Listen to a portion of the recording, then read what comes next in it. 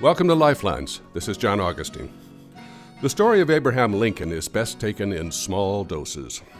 Today's book is entitled Lincoln at Gettysburg by one of our more thoughtful writers, Garry Wills, who focuses on the events leading up to and including the dedication of the cemetery at Gettysburg.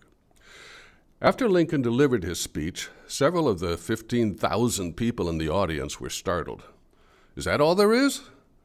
But when one of the most famous intellectuals of the age, Ralph Waldo Emerson, read the Gettysburg Address in the newspapers, he declared, "It will not easily be surpassed by words on any recorded occasion."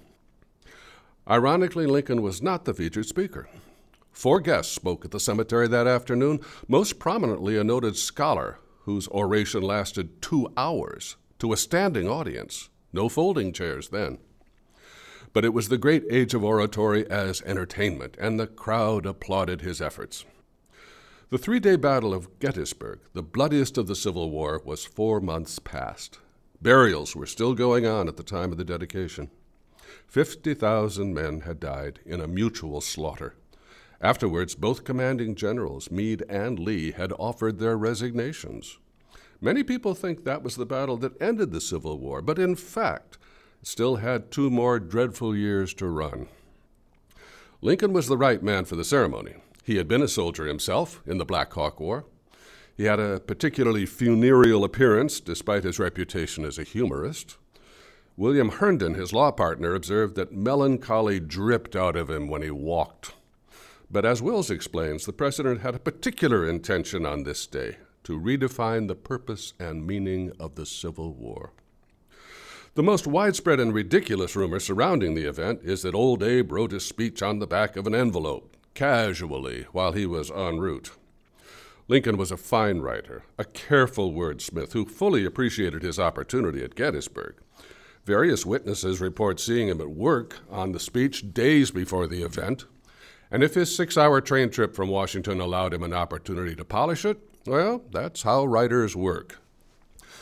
One of Lincoln's great advantages was that people continually underestimated him. He looked like a gangly kid from the sticks, but frequently very smart people come out of nowhere. Ask yourself, could you write a coherent 82-word sentence, especially one that would live forever? That's what Lincoln accomplished in the last sentence of the Gettysburg Address. As a young man, he had made up for his lack of schooling by studying and learning Euclid's Principles of Mathematics.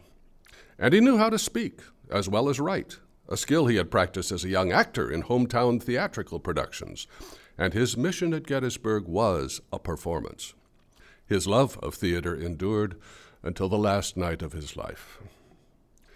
But it's the first sentence in his speech that asserts his point, that America was founded on the proposition that all men are created equal. That's not Lincoln's phrase, it's Thomas Jefferson's from the Declaration of Independence. Most of the men who signed that founding document were slave owners. How can people born in slavery be considered equal? Clearly, the signatories meant all white men. Otherwise, the statement is monumental hypocrisy. Lincoln wanted to apply the principle literally. Up until 1865, his primary goal was not the elimination of slavery, but the reuniting of the United States by the defeat of the Confederacy. What he appears to have realized by the time of Gettysburg was that the 2 goals were inseparable. By going back to Jefferson's first principle, he hoped to redefine the whole purpose of the war. Strangely, the Gettysburg Address manages to convey that message without mentioning the Confederacy, the Union, slavery, or even Gettysburg. So, Lincoln freed the slaves? Sort of. His Emancipation Proclamation freed the slaves in the Confederate States, but slavery was permitted to continue during the war in the border states that had stayed with the Union. Slavery was not eliminated nationwide until the passage of the 13th Amendment in 1865, 7 months after Lincoln's assassination. But his efforts, including his magnificent speech, had redefined the war and the future of the United States, and the Gettysburg Cemetery remains a much-visited and significant place in the American story.